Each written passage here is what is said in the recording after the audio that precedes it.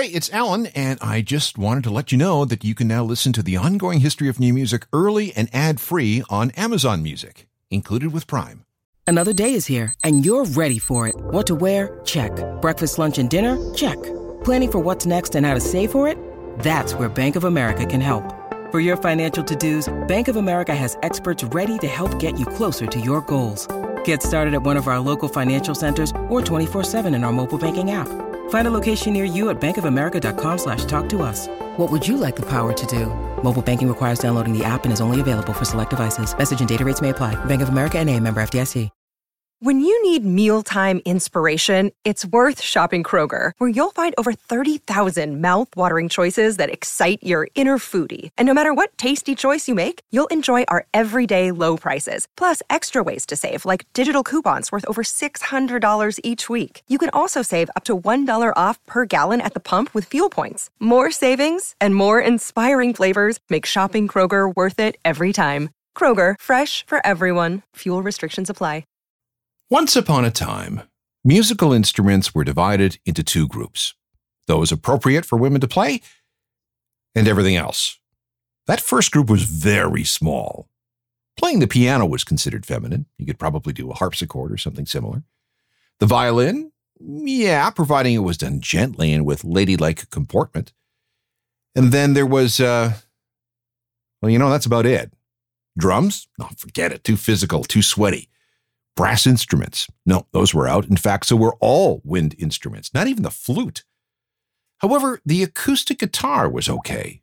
It wasn't very loud, wasn't very heavy, and it produced tones delicate enough to be appropriate for a young lady to play. Now, this, of course, was silly. Women had been doing amazing things with guitars stretching back to the invention of what became the modern acoustic guitar back in the early 1800s. We can go back through the stringed instruments of history. The lute, the kithara, the chartar, the tambur, the oud, the mandolin, the sitar, and so on. Women played all of them, although we know almost nothing about them. And that's the way it was for decades. And let's not even talk about the electric guitar. Even as late as the 1980s, there was this sexist attitude that girls just couldn't play like the boys. They did not know how to rock out with a Les Paul or a Strat or whatever. In 2003, Rolling Stone published a list of the 100 greatest guitarists of all time. 100. And you know how many women were on that list? 2. Now, today we know that's crazy. There were plenty of excellent guitarists with double X chromosomes. And thanks to them, people are exploring the history of the guitar heroine, women who advanced the cause of the sixth string. Public preconceptions be damned. This is a look back at the women who made the guitar sing. This is the Ongoing History of New Music podcast with Alan Cross. Hello again, I'm Alan Cross, and welcome to Driven by Her, a special new podcast series from the Ongoing History of New Music, presented by our friends at Porsche Canada. Porsche was founded on the pursuit of a dream, much like the careers of some of the women who will be featured as part of these podcasts.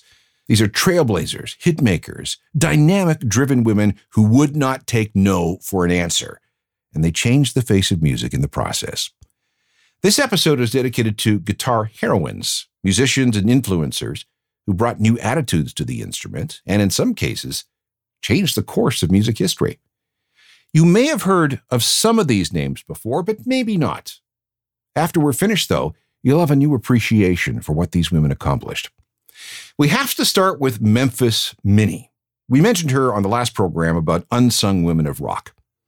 In 1904, when she was just 7 years old, she received a guitar as a Christmas present. By the time she was 11, she was playing both the guitar and the banjo at parties. In 1910, she ran away from home and survived by busking on street corners along Beale Street in Memphis. That led to a stint performing with the Ringling Brothers Circus before she went back to Beale Street to immerse herself in the growing blues scene. Around 1930, she and her second husband, a guy named Joe McCoy, had been discovered by a Columbia Records talent scout and started making records. She was also playing in something called cutting contests. This is where musicians would go up against each other to see who had the best licks and the greatest skill. Minnie won her share of those, and they were all against dudes. If you listen carefully to her playing style, she took the blues in a different direction. She played with a little more swing, a little more force, maybe a little more bounce. Minnie played with confidence and swagger, and her songs were often fierce and angry. She made hundreds of records, including a song called When the Levee Breaks, which was later adapted by Led Zeppelin for their fourth album. And based on everything she left behind, some people will go as far as to call her the first ever punk rocker. It's all about attitude, baby. One of her most famous songs was this one, which appeared in 5 different versions for a label called Vocalion, beginning in 1929. This is called New Bumblebee. Bumblebee, bumblebee, please come back to me. Bumblebee, bumblebee, please come back to me. He got the best old thing, any bumblebee that I ever seen. Any history of the guitar is not complete without the story of Sister Rosetta Tharpe. Starting in the 1930s, she started making gospel records featuring her on guitar, first the acoustic, and then on one of those newfangled electric guitars. As far as I can tell, she was the first woman to make that transition from acoustic to electric. And even before the invention of effects units like distortion pedals, she was using distortion to her advantage. In 1945, she recorded a song called Strange Things Happening Every Day. She's not playing an electric here. This is called a resonator guitar, but you can hear the ferocity with which she attacks those strings.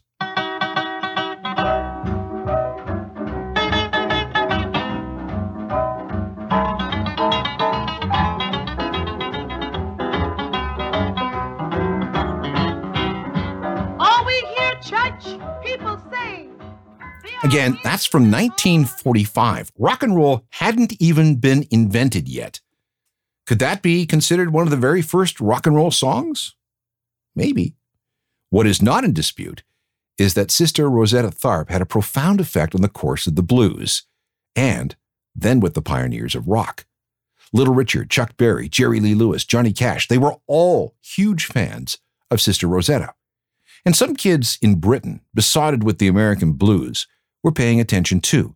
That would include Keith Richards, Eric Clapton, and Jeff Beck.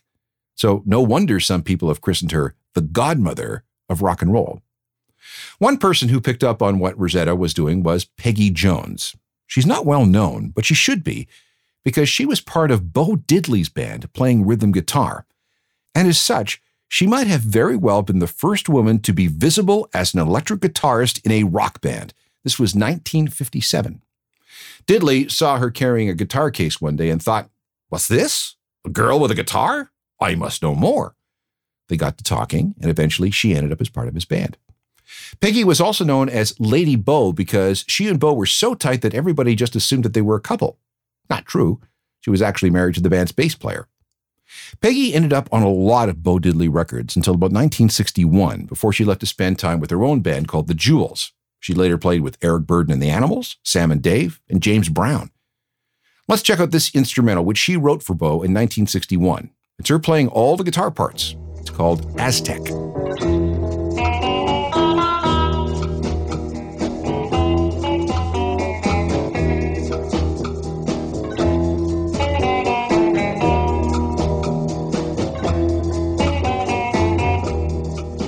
Created for Bo Diddley, but that track is all Peggy Jones and her guitar. Again, it's called Aztec, 1961. Any list of female guitar heroes has to include Joni Mitchell. She began as a strummy folkie and then something of a pop star. But the deeper she got into her career, the more she added elements of jazz to her playing. Her style was unique, and a lot of it can be attributed to the innovative way she tuned her guitar. Go online and you'll find all kinds of discussions trying to figure out exactly how Joni made her acoustic guitar sound the way it did. She also had a special way of stroking the strings with her right hand that could be both melodic and percussive at the same time. And because a bout of polio left her with a weakened left hand, she had to be creative with how she formed chords. And that led to all kinds of exotic tunings. We even have a number. According to Joni, she's employed at least 51 different tunings over the years. And she didn't start on guitar. Joni was a piano player, didn't buy her first guitar until she was 20. And when she started writing songs, many of them were written on a dulcimer. That had an effect on her strumming and picking style, as well as her love for weird tunings, unusual chords, use of harmonics, and percussive sounds. By the time she got to her fourth album, the one called Blue in 1971, things had evolved into something insanely complex. Oh, starbright, you got the loving that I like, all right. Turn this crazy bird around. I shouldn't have gone this flight tonight. Joni Mitchell with a small sample of her guitar-playing genius. No one played like her. Back to the electric guitar. With a few exceptions, women were relegated to the sidelines for the first 20 years of the instrument. Here's an example. There's a story about a cassette that landed on the desk of Peter Grant, the manager of Led Zeppelin. The band had just started Swan Song, their vanity record label, and both Grant and Zepp were looking for artists to sign. Grant allegedly listened to a few seconds of this cassette and immediately classified it as rubbish. Why? Well, because they were not only female-fronted, but also because the lead guitarist was a woman. Into the bin with you. I mean, come on, let's be serious. That tape was from Heart, featuring Nancy Wilson on guitar. And she, along with her sister Ann, were one of the millions of kids who decided that they needed to form a band after seeing the Beatles on The Ed Sullivan Show in February 1964. She was about a month shy of her 10th birthday. Nancy got her first guitar that year, and by 1967, she and Ann were playing gigs as The Viewpoints. She also had some solo shows, modeling herself on the style of Joni Mitchell and Paul Simon, but she was also into John Lennon and Paul McCartney and Jimi Hendrix and Jimmy Page. By the time some of the various groups she was in with Ann evolved into Heart, Nancy had become much more focused on hard rock, and she discovered drop D tuning, something that would become essential to the grunge era 15 years later. And yeah, she could riff and solo like the boys, but she could also draw in something more nuanced. Notice the flamenco stylings that lead off this big hit from 1976. It actually starts with an intro known as Silver Wheels, and then moves into a big riff created by guitarist Roger Fisher.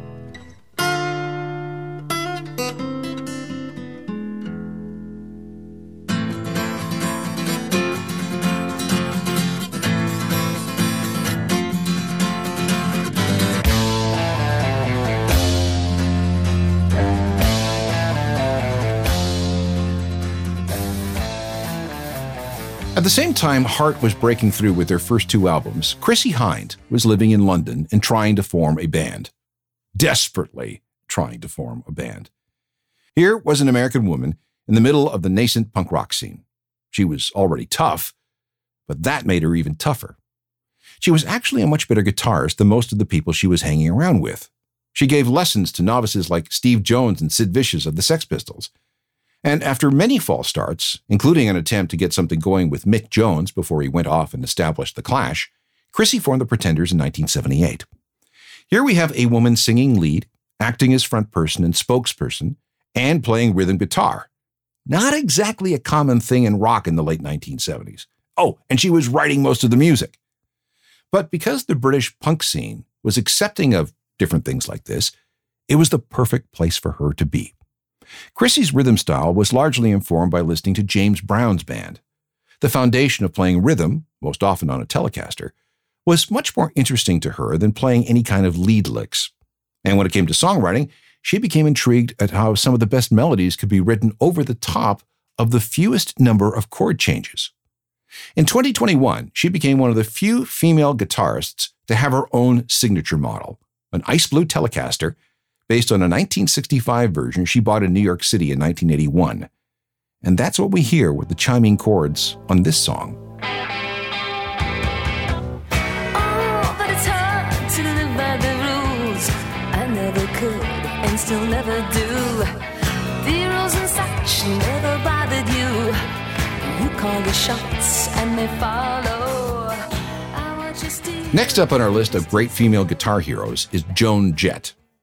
Okay, I know that purists are going to want to fight me because Joan is really more of a rhythm player than anything else. She riffs hard, but isn't really known as a virtuoso soloist. But I think that's missing the point. Joan belongs on this list because she was a trailblazer. First as a member of the Runaways, arguably the first all-female hard rock band to get any kind of international attention. But her biggest success has come as a solo artist with a toe in the new wave and post-punk scenes, as well as hard rock. And like Chrissie Hynde, she was tough and never has taken crap from anyone. I mean, would you mess with this woman? Singing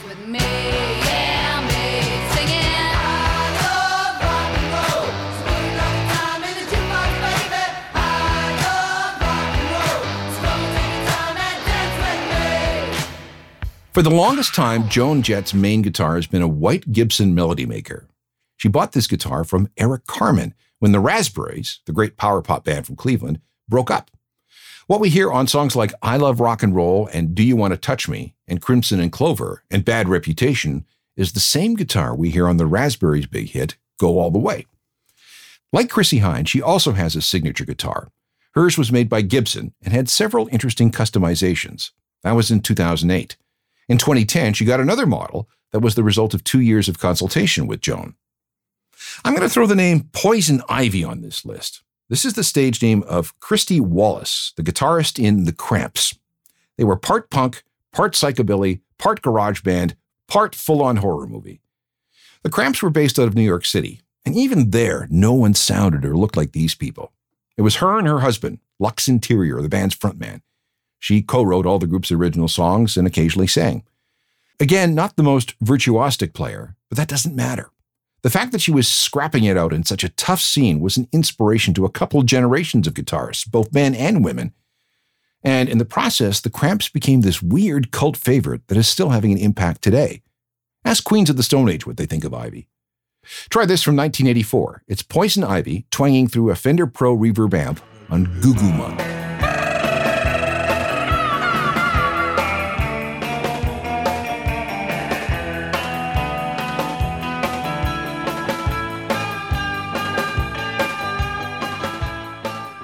Prince was a guy who went through a lot of backing musicians over the course of his career.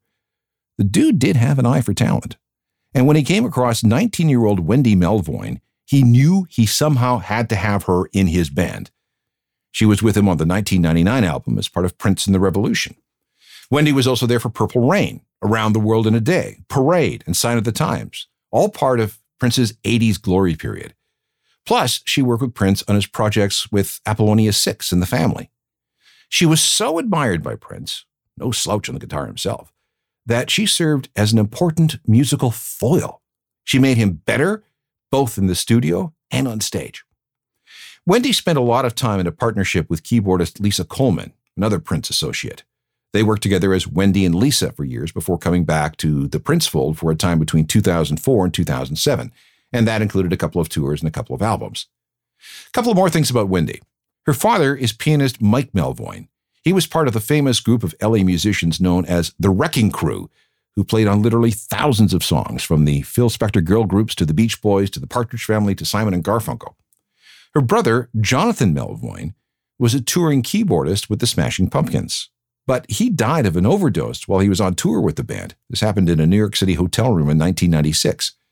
And then her sister, Susanna, is a singer who has worked with Roger Waters and Eric Clapton, and has co-written songs with Madonna. When Prince wrote the song Nothing Compares to You, he actually wrote it about Susanna. Okay, back to Wendy. Over the years, she's collaborated with Rob Thomas, Madonna, Neil Finn, Glenn Campbell, Seal, and Katie Lang. She's also an in-demand composer for TV and film, shows like Heroes and Nurse Jackie. Here's a sample of some tasty playing on a song from Sign of the Times called Slow Love.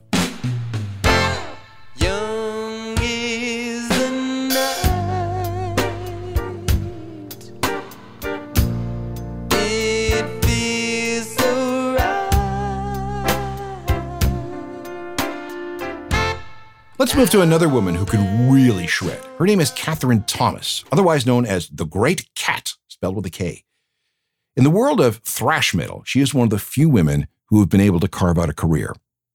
One of her things is to thrash up classical compositions on the electric guitar.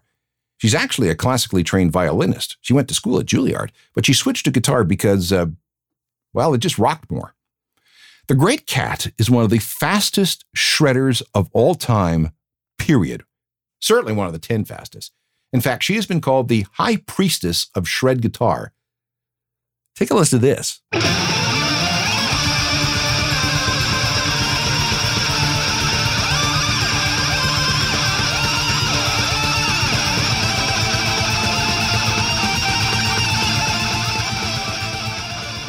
I'm going to include Bonnie Raitt on our list of female guitar heroes, and I'm not the first. Rolling Stone had her part of the 100 greatest guitarists of all time back in 2011. And when Gibson, the guitar manufacturer, compiled a list of the top 10 female guitarists of all time in 2014, she was there. Bonnie is the only guitarist we've talked about who plays slide. She's also a big fan of the blues, something that comes out in her style. Bonnie has had a long and successful solo career.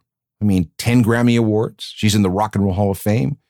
But she's also performed with Jackson Browne, the Pointer Sisters, Little Feat, and Warren Zevon. And this is important. In 1988, she co-founded the Rhythm and Blues Foundation, an organization dedicated to improving the royalty payments made to artists. And when Fender created a special Strat just for her, she donated the profits to the Bonnie Raitt Guitar Project, which helps underprivileged youth play music. Something we don't, darling. Let's give 'em something to talk about. Something to talk about. Let's give 'em something to talk about. Something to talk about. Let's give 'em something to talk about. How about love? Next up is Kelly Deal. She is the identical twin sister of Kim Deal, the original bass player in the Pixies. Kelly had a chance to join the Pixies as a drummer, but she moved to California instead, taking up computer programming. In 1992, Kelly joined Kim in the Pixies' offshoot band, The Breeders. She was the guitarist. And to be honest, she knew nothing about the instrument. She did not know how to play. But she was a fast learner and nailed it. And that alone is inspiring. The Breeders had a smash hit with the Last Splash album in 1993. And after that, Kelly was off, cycling through a series of bands, as well as another turn with the Breeders. These days, she's a professional knitter. Her specialty is handbags. She's even released a book of patterns.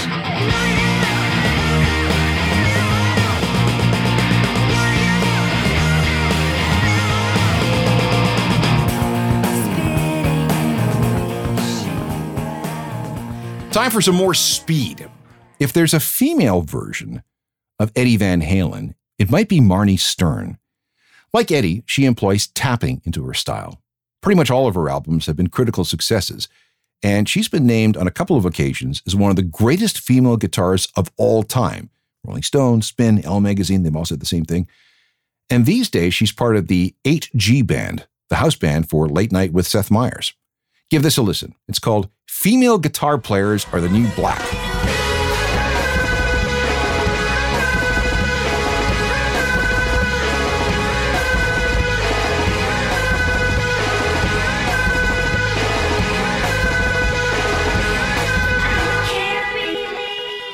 Speaking of women playing in house bands for late night TV, there's Felicia Collins. She was the lead guitarist with Paul Schaefer in the CBS Orchestra as part of Late Night with David Letterman. Before that, she was a go-to person for guitarist and producer Nile Rodgers, who had her play on many records for his clients, including Madonna. She's also survived tours with George Clinton and P-Funk, which says something. And when the Thompson Twins were at their peak in the middle 1980s, Felicia was their studio and touring guitarist. Here she is playing and singing with the Letterman Band. Get up, gotta get up, get down. Get up, gotta get up, get down. Moving on to Orianthe Pangaris, or just Orianthe. She's from Adelaide, Australia, and she's another guitarist capable of amazing bursts of speed. She played for Steve Vai, no slouch he, when she was just 15. And by 18, she was jamming with Carlos Santana. She ended up as the guitarist in Carrie Underwood's band. And had Michael Jackson lived to tour one more time, Orianthe was going to be in his band as lead guitarist. Other collaborations have included performances with Richie Sambora of Bon Jovi, the guys in Hollywood Vampires, solo work by the Eagles' Don Felder, stage work with Michael Bolton, and recording with Dave Stewart. Since 2007, she's been working as a solo artist, releasing a total of 6 albums on her own. Here she is duetting with her old friend Steve Vai on a piece called Highly Strung.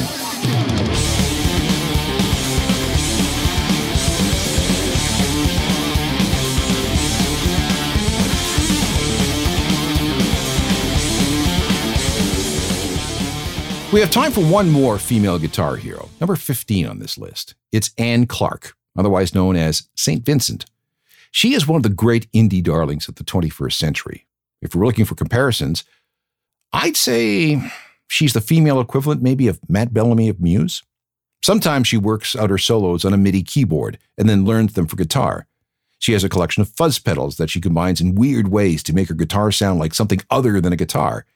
And speaking of that instrument, she is so revered by other guitarists, she is one of the few people who has a custom signature guitar built just for her. It's called the Ernie Ball Music Man St. Vincent signature model. I had a chat with her about it. The guitar, so it kind of looks like a retro future Klaus Nomi experience. It's really lightweight because, again, I'm putting my 20 plus years of guitar playing into making this guitar. So I'm a small person, so I made it very lightweight. I made it very comfortable to play either standing or sitting. It comes in lots of different colors. It has... Did you look for a particular tone or sound? I looked for tone flexibility. So it has 3 mini humbuckers and a kind of convoluted but very cool pickup configuration. So it has basically all the tone flexibility you want. I honestly, I haven't played another electric guitar since I designed this guitar. And that's not because I'm contractually obligated to or anything. It's purely because I love this guitar and it is wonderful. And it's exciting to see because players in all kinds of different genres are playing it. Like Jack White played it on SNL. Tom Morello has one. I've seen we make an all black version. That's like the stealth version, which is for metalheads. And, metal dudes play it. There's country players who are playing it. It's really cool. It's a really flexible guitar. And that's the flexibility that attracts them to. Yeah, and I think because it's an unorthodox shape. It's a new shape, basically. It's the kind of thing that people are either going to love or hate because it's it's new. Different. Yeah. It's different. Do you consider yourself a guitar hero? You kind of fall into that category now. I don't think about that in those terms ever. I really don't. It would be a strange thing for me, psychically to. But you got to know that there are young kids looking up to you, seeing you play this guitar in the way that you play it, playing your own guitar, thinking, I would like to do that one day. I mean, great. I'm so excited if kids want to play guitar. It's the best thing. How can anybody have you? How can anybody have you and lose you? How can anybody have you and lose you? Not lose their minds too. How can anybody have you? And there you have 15 awesome guitarists, all of whom just happen to be women. Each have been important and influential and inspiring in their own way. And I hope there was something in here that you found fascinating. And if you get a chance, I encourage you to explore the catalog and careers of every single one of them. This has been episode 4 of Driven by Her, a special new podcast series from the Ongoing History of New Music, presented by our friends at Porsche Canada. Join me next time for a look at more trailblazers and hitmakers, these dynamic women who live by their own rules and change the face of modern music around the planet. Technical productions by Rob Johnston. We'll talk soon. I'm Alan Cross. You've been listening to the Ongoing History of New Music podcast with Alan Cross. Subscribe to the podcast through iTunes, Google Play, Stitcher, Spotify, and everywhere you find your favorite podcasts.